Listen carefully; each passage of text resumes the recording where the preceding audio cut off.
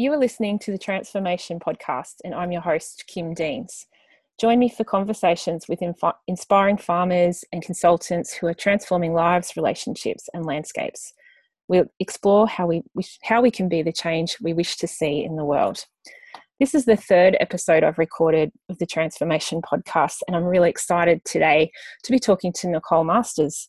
Nicole is an agroecologist and the Director of Integrity Soils. She specialises in regenerative systems of agricultural systems and their management, and works in New Zealand, Australia, and North America. This conversation, I'm sure, will inspire you to take simple, practical actions in your farm and landscape management. Welcome, Nicole. Hi, Kim. Thanks for having me. Thanks so much for being here and joining us for this chat. I'm sure we're going to have fun and hopefully won't talk too long because there's always so much to talk about. Yeah, I'd love to hear. I guess I usually start my conversations with getting you to tell us a little bit about your farm consulting journey and what the work you've been doing with farmers around the world. Oh, wow. Well, yeah, that's a big open question because there's so much that's happening at the moment. And, I've been involved in this field for 20 years, and just to see that suddenly something that, seems so obvious that everybody should be doing and passionate about, we're seeing the fruits of that labor ripen, really, and so it seems that this conversation around regenerative agriculture and soil and transformation is happening across the planet. So, for me, it's really exciting, and certainly on the ground, just that real freshness and excitement, if that's with farmers or ranchers or, anyone producing food, starting to really consider what is it that the consumer wants and how do we provide food for people, and without it being kind of woo-woo or alternative, like that kind of, I guess, barrier feels like it's dissolved because actually this is just common sense. So it's exciting times. It is, and you've been consulting with farmers for quite a while now, and passionate about soils. How did you get so passionate about soils? I think the question actually is why is everybody else not passionate about soils? For me, it was like, I think, I studied soil at university, and certainly a light went on, and I'm not even sure what aspect of soil it was that got me so excited when I was at university. I had my own, vegetable gardens, and I actually went on to manage community gardens in after I left university, and just I think just really connected to, this is the source if we're talking about food quality or concerns about greenhouse gases or water quality, that I think that everybody can relate to soil in different ways, that it's just probably never come to their attention that, oh wow, actually soil is absolutely essential and something that we have just been ignoring. Yeah, it's so essential to life, isn't it? Yeah. And I think my journey really deepened. I moved back to the family farm and was living with my father, and I was a single parent at the time and finding it really hard to find work in a rural community.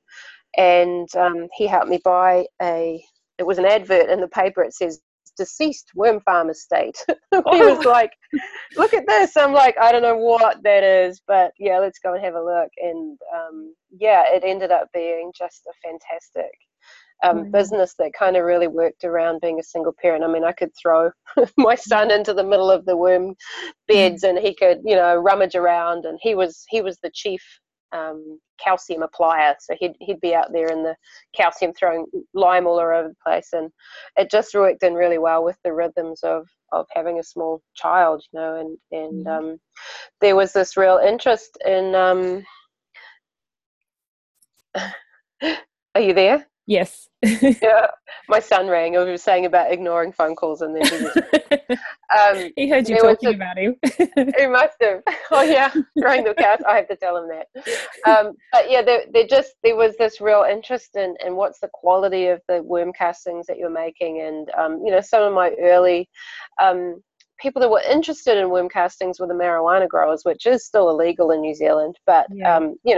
they knew that if you planted your plants in this product, then you wouldn't have to water them, you wouldn't have to worry about applying nutrients, and you could actually leave them untended for 6 months and then come and harvest your crop, because obviously they don't want to be coming in and out and checking on their crops. So I learned how to make different products based on what was the end, where was that vermicast going to go. So I was making a very high fungal product for avocados. I was making a balanced product for pasture, and one that was slightly bacterial for the marijuana guys. And and so it was just this delight in what can we do with worm castings, and just Wow. working with worms is so fun.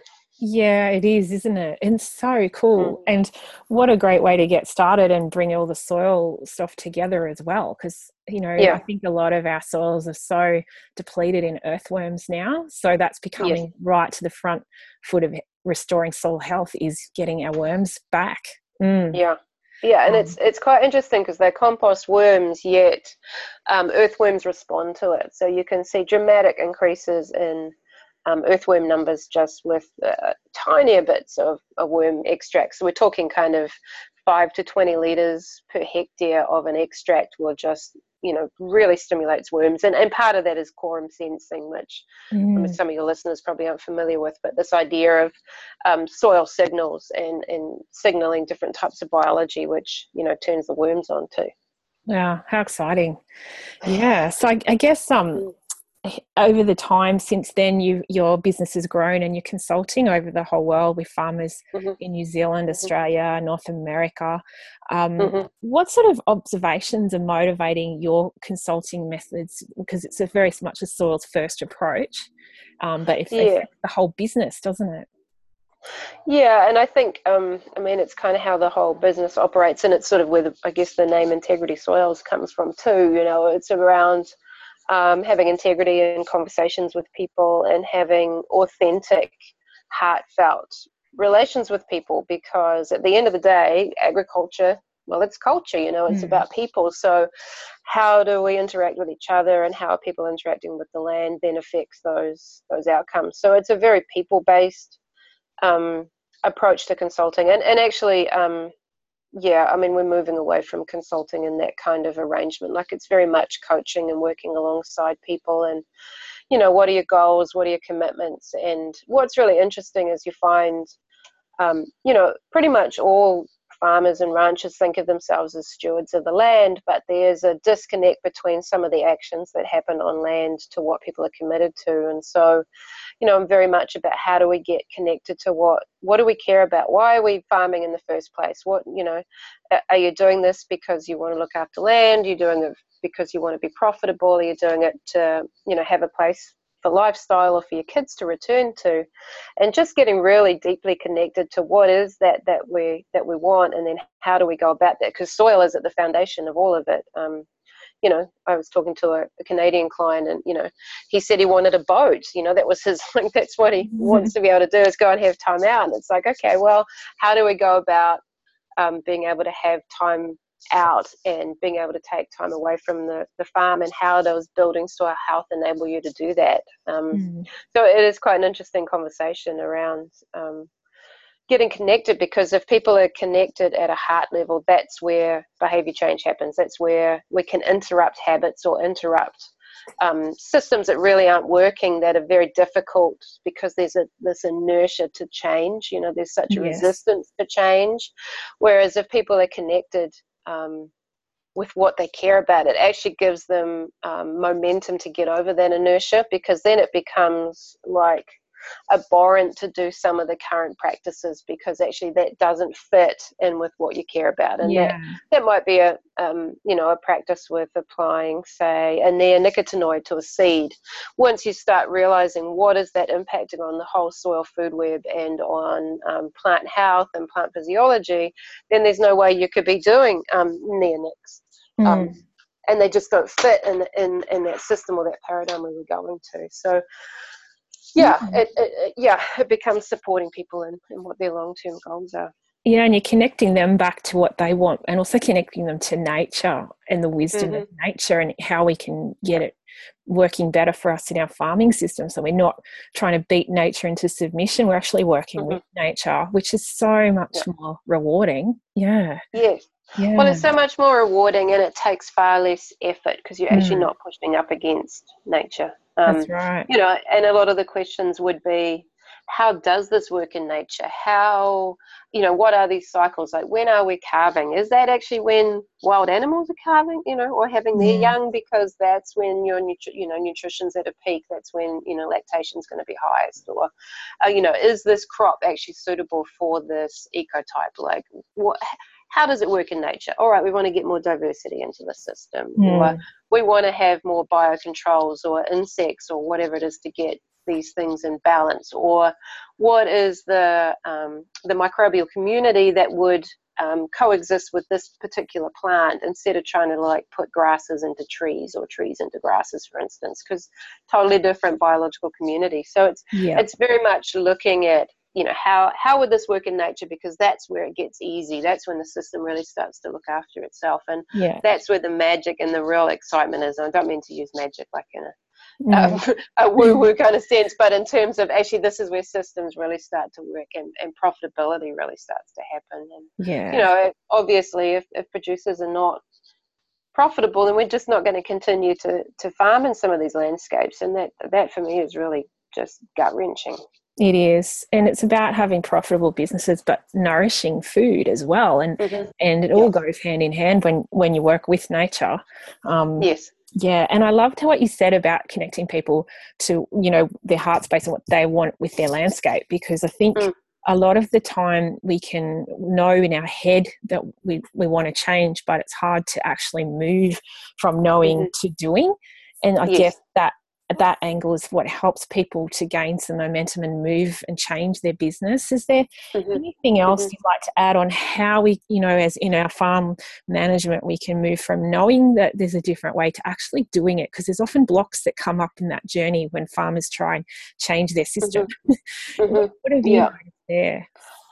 Um, well, I think in part of that is just having support mechanisms to enable, an easier transition, or to change some things, or to find someone that you trust, and find someone that who will mentor you, or another farmer in the area maybe who's trying things that you can feel like, actually I can have confidence to do that. Yeah. Well, the trialing itself is quite interesting. I've got some clients at the moment. They're a 30,000 acre operation, and when I started working with them, they went, we don't want to trial stuff. We're not interested in trialing. We want to do the whole thing. And for me, that was quite intimidating, because it was a new area I'd never worked in. I didn't know anything about the Mm, the environment. But when I talked to them later about why it was that they didn't want to trial something, he said, if you've got 2 feet in the fire, I'm not going to take 1 foot out to see if it feels better. He's like, we are so clear that where we're going in terms of our inputs and declines in soil health, this system just isn't working, and I'm not interested in trialing it. It just feels like a waste of time. So he's like, find those people that have already done the trials, and so you can go, all right, we know that this is going to work in this region, so let's just yeah. go for it. But it is having, I guess, some trusting in those people that are around you. Mm, And I think seeing this industry just explode, there are so many products on the market, and not all of them are going to be great products or fit with what you're doing, which comes down to, talk to people that have been doing something for a while, and talk to the farmers. Don't talk to the supply companies. Say, okay, you got a product here. Can I talk to a client of yours that's been using this product for 4 or 5 years, and I want to see what kind of results they've actually had. And the other question would be to ask is, make sure that those farmers aren't actual shareholders of the companies, because we've found mm. that in the past too. Yeah. Just yeah, just get some Yeah. independent advice. And I think too, the other thing is to benchmark some of the soil changes. And not what I find is people often aren't doing the monitoring to assess what have the changes been, and are those changes stacking up in bottom line Mm, benefits. So if your program maybe it's costing you another $20 extra. Are you getting that back? Can you measure that? And it might be something like infiltration, and Yeah. a lot of soils in your region are, they're either water repellent, or they're not. They might even be hydrophobic. They're not absorbing water like they should be. We'll start having a look at how well is my soil absorbing water, because you might not see a yield change in the first couple of years, but what we're seeing is water is now entering and holding on in those soils. So if you don't benchmark that, you don't know that for yourself, then it's really hard to kind of keep up the momentum when you're not necessarily seeing yield improvements. Definitely. Yeah. Yeah. Yeah. And I think monitoring, what I notice with farmers when I'm working with farmers, is that monitoring's not high on their list of priorities, but it gives you such powerful information to make decisions and to pick up an unintended consequence of something that you're using or changing in your business. And if you're monitoring, you pick it up quicker, you can take action, you know if it's working, or you know if it's not, or if there's something else happening because you're managing such a complex system. And I guess just working with people to help you find the right things to monitor for what you're looking for. Yeah. Yeah, and I think it's a question of not just benchmarking or monitoring for the sake of it. Like I know people that have got 20 or 30 years of monitoring data and photographs, and they can tell you what kind of ground cover they've got, but it's never actually informed their management. They've never actually changed anything. They've just got 30 years of data, and it's like, well, what are you going to do with that? What has it actually informed? So it's got to be something that does actually either inform a management decision, or really affirm that you're on the right track, or like you said, just quickly avert if you are heading for some unintended consequences. So I think it's people say that they don't have time to monitor. I actually think that you don't have the time to not monitor, because it's something that gives you such quick feedback. Like, we do a lot of plant tissue testing, and I really think that can give you some valuable insights, particularly if you're thinking about pests and diseases. They're all attracted to imbalances of either proteins or trace elements in the plant, and so we can use that as a pre-warning for actually you're going to have some issues later on in the season. What can we start to do to support plant health to get there? So I think the more stuff that informs management decisions, the better. Yeah, definitely. And it's such a powerful process of change, and knowing when you're implementing that change that you're supported and you've got the data to back up your decisions when you're getting nervous, or, it's unfamiliar territory when you start to change what you're doing. So it's really valuable. When you've had farming clients who you've been working with, I'm sure there's been some really positive outcomes in their businesses from getting back and focusing on soil health and that whole system approach. What sort of positive outcomes are you seeing in your clients' businesses and lives? Some of the results have just been remarkable, and often it's looking at, our process looks at what's your limiting factor, and work from addressing those limiting factors first. So people, if they think about cropping, they generally leap straight to the NPKs, and it's like, is NPK actually your limiting factor? And what you find often is water is not going in, soils are compacted and tight. Well, air is going to be your number one limiting factor. So addressing why are those soils tight? Is it a mineral imbalance, a microbial balance? Is there something off with the management? And addressing that at the root cause. So, for instance, I've got an operation that's 24,000 acres of, wheat and barley and canola, and they had really, really tight soils. To try and dig in these soils, you needed a pitchfork to even just kind of dig holes. And, they're doing 1,000 acres of cover crop that they're moving through those fields to try and open up those soils. But even the cover crop wasn't really addressing what that limiting factor was. And their limiting factor was due to the fact that they had over 40% magnesium, so really tight soils. So, we put down the drill, we put a humate with gypsum. So we did like 30 kilos of the humate and 35 kilos of gypsum down the drill as a prill, so it went down beneath the seed.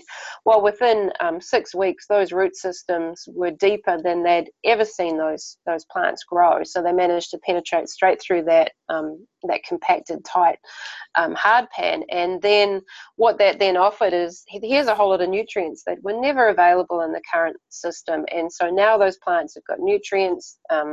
So what we got was, we got equivalent yields. They dropped their nitrogen from over 100 kilos of actual N down to 30 kilos per hectare.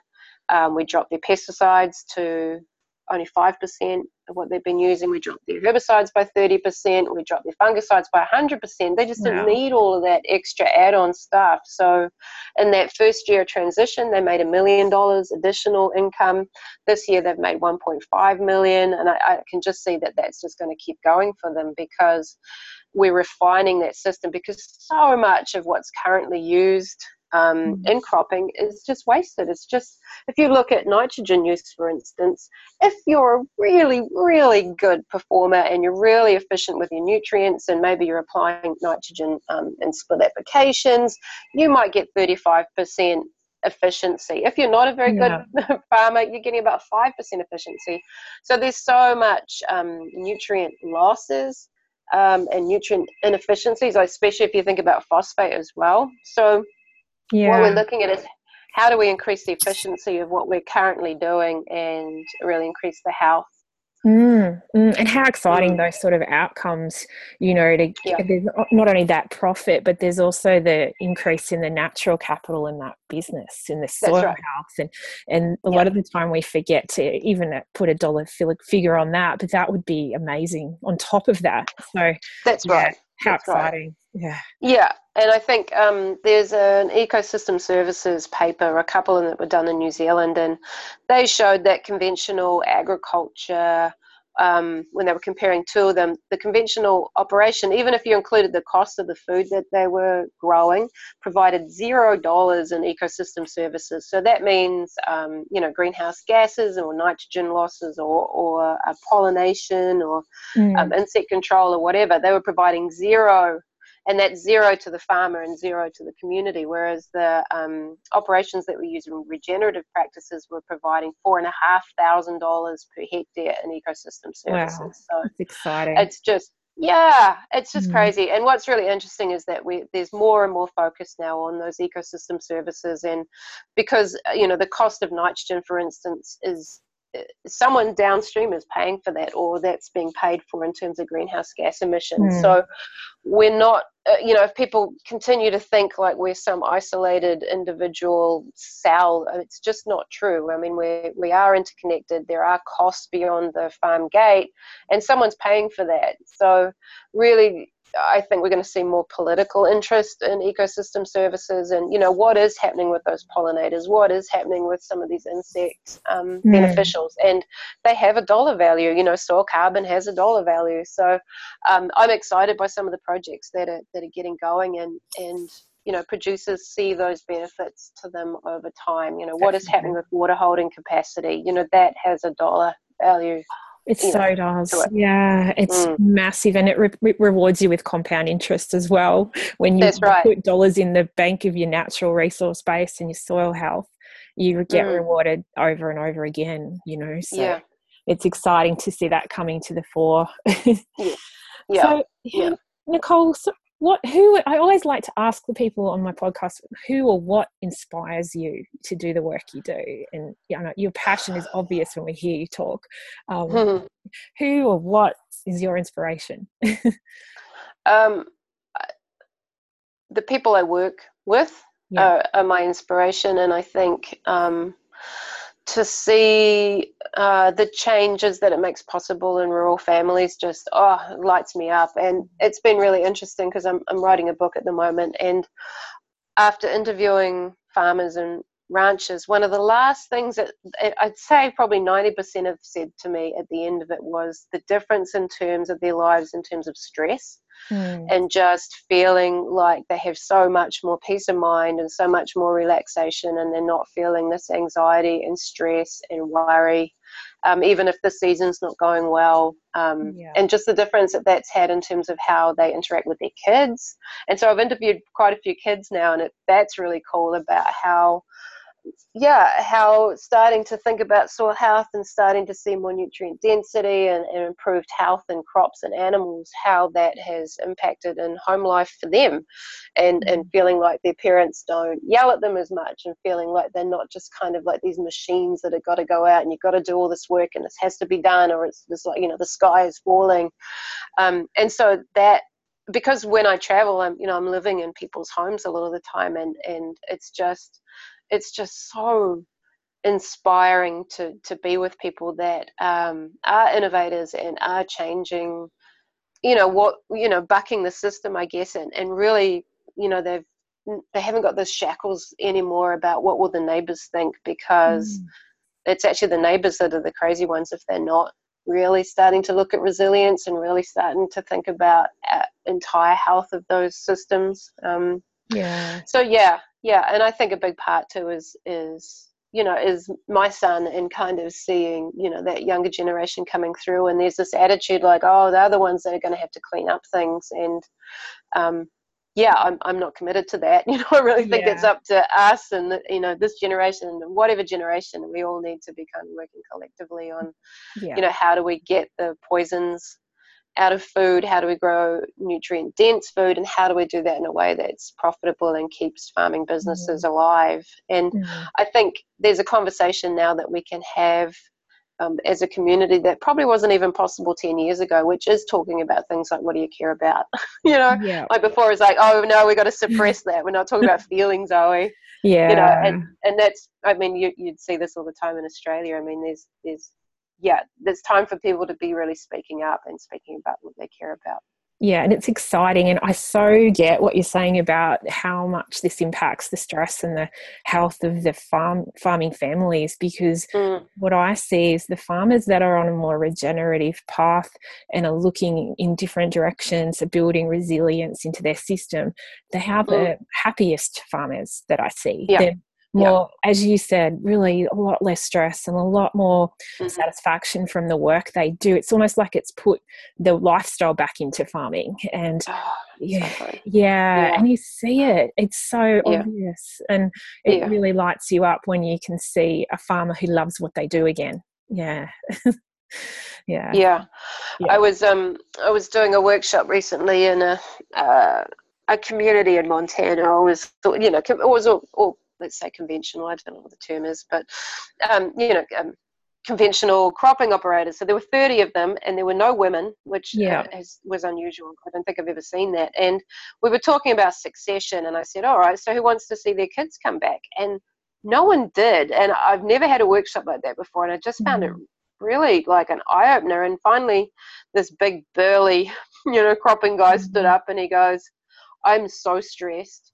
He said the debt that we're carrying on this property, the amount of inputs that we're having to put in, we don't know what's happening with the climate, we don't know what's happening with harvest this season. He said, why would I want my kids to come back? And he was nearly crying, and it was just like, whoa, that's so intense. And then I think here is the opportunity, which is, how do we build soil? How do we get things regenerating? So when I talked about those operators that made $1 million, their cost on their benchmark return or break-even point was $7 a bushel. Conventional neighbours have to make $45 a bushel on canola to break even.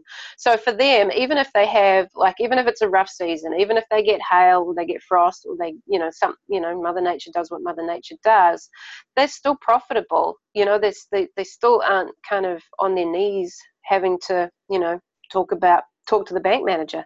And that brings a real, you don't have that burden hanging over you, like this anchor dragging you, going, holy, we have to get this much crop. We have to get this much yield to even keep your head above the water. And it's like, okay, we really need to be skimming the fat off this and looking at, what are we spending? Because a lot of the stuff is not about farmers winning. Who wins out of this is the supply companies and the banks and the chemical companies, and Exactly. Yeah. it's really not set up for farmers to win. And I think we all collectively need to stand up and say that's enough. Actually, who needs to be being rewarded out of all this and being paid for this is the farmers, not all the vampires on the outside. So yeah, sorry, I vampires. agree. But, yeah. When the farmer is rewarded, everyone else benefits. Like, Yeah. just, it'll flow through our communities and it'll flow through our health as well. And, everything wins. And environmentally, it's just it's a no-brainer, really, isn't it? And it's exciting times that, there's so much happening in this space. I think if we've got farmers listening and they're starting to go, I'd like to maybe start looking at doing things differently, are there any good resources that you recommend, that books or different people that might be useful? Yeah, I mean, I think there's some really great courses out there. I do like Graham Sait's 4-day course. I mean, there's an Australian who's doing a brilliant job as an educator.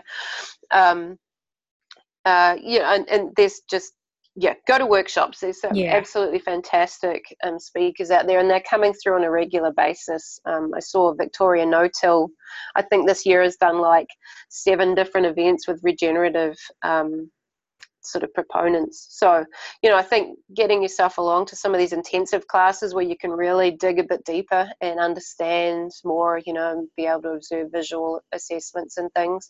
I think there's some brilliant podcasts out there. Yes.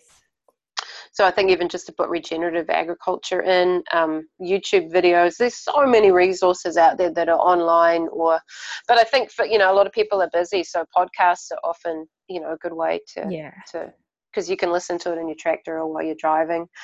Acres USA is something that probably early on I used to use a lot of, because Acres USA have a conference every year and they record the whole thing. So there's like 70 hours of listening pleasure into different topics. So wow.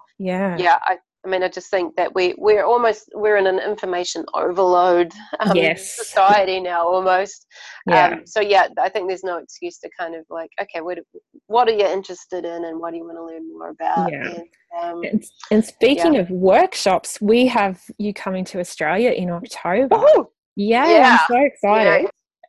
Good. And you're going to be doing a few different workshops at 3 different locations. We're unfortunately I'm sort of organising a workshop with you at Bingara in northern New South Wales. We're going to be looking at resilient soil systems. Is there anything you'd like to say about, you've got workshops at Bingara, Toowoomba and Bairnsdale in Victoria. Anything you'd like to mention about what treats and what people will get from coming along to those?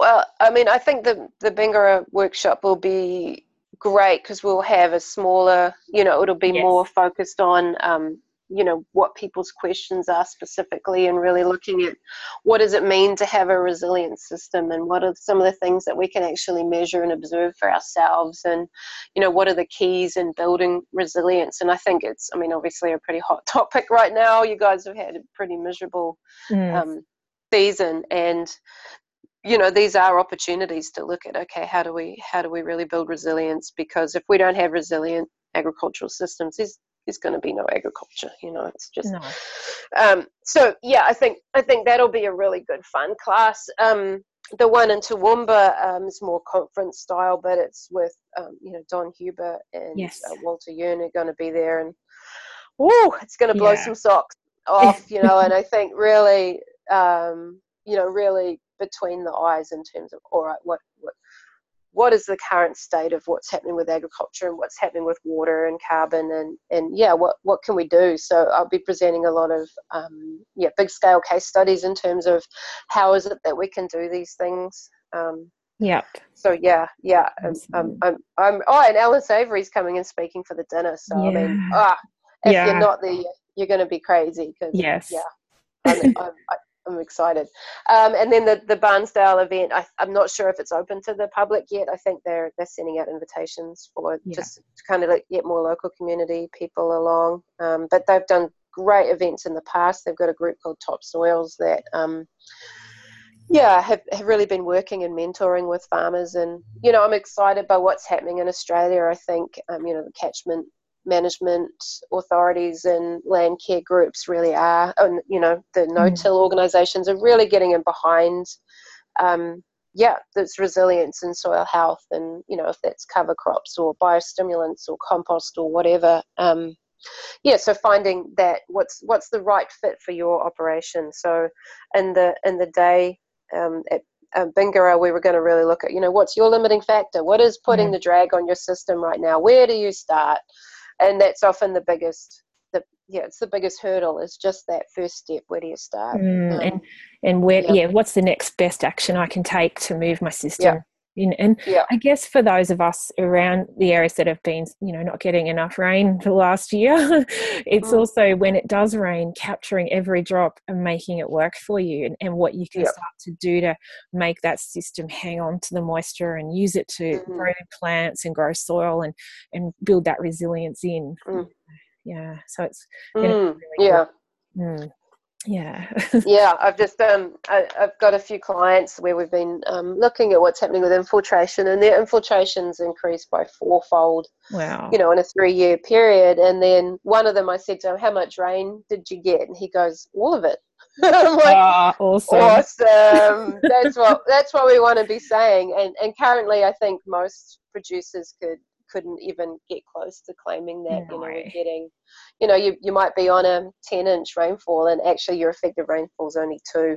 And you go, how are you even growing a crop? I mean, just blows your mind. But we need to be making the most of every single drop of moisture, and we need to be thinking in terms of whole catchments and what's happening in our on your piece of land, and do you even know? So I think that class will appeal wherever your level of knowledge is. Although there's some very experienced people in your area, and there's also people that this is new for. So I think there's value with having people that have different level of experience, and that we can have a deeper conversation, and we can have catch people up, and get people on, hopefully on the same page. And so I think the day in Bingara will be very interactive. And if you've got specific questions, that really will be the class to bring those specific questions to. So I'm excited, and it would be great to be in those facilities. It will be. It's going to be really exciting. And I'm really excited to be on board with Integrity Soils, and to be here to support those people who come along to these workshops and want to move in a new direction, to know that I'm here now in Australia to work with the Integrity Soils coaching and consulting approach to keep that momentum going for these people who come along. So it's really exciting times, and lots to be learning and meeting new people and getting inspired by. So it's going to be great fun. October's not that far away. No, it's not that far away. I'm in Seattle right now, and it's a beautiful day here, and thinking by the time I get to New Zealand and Australia, it would have warmed up. Fingers crossed. Fingers crossed. So I guess thank you so much, Nicole, for your time today, and that great chat. I've always enjoyed speaking with you, and I'm sure our listeners have got a lot out of it as well.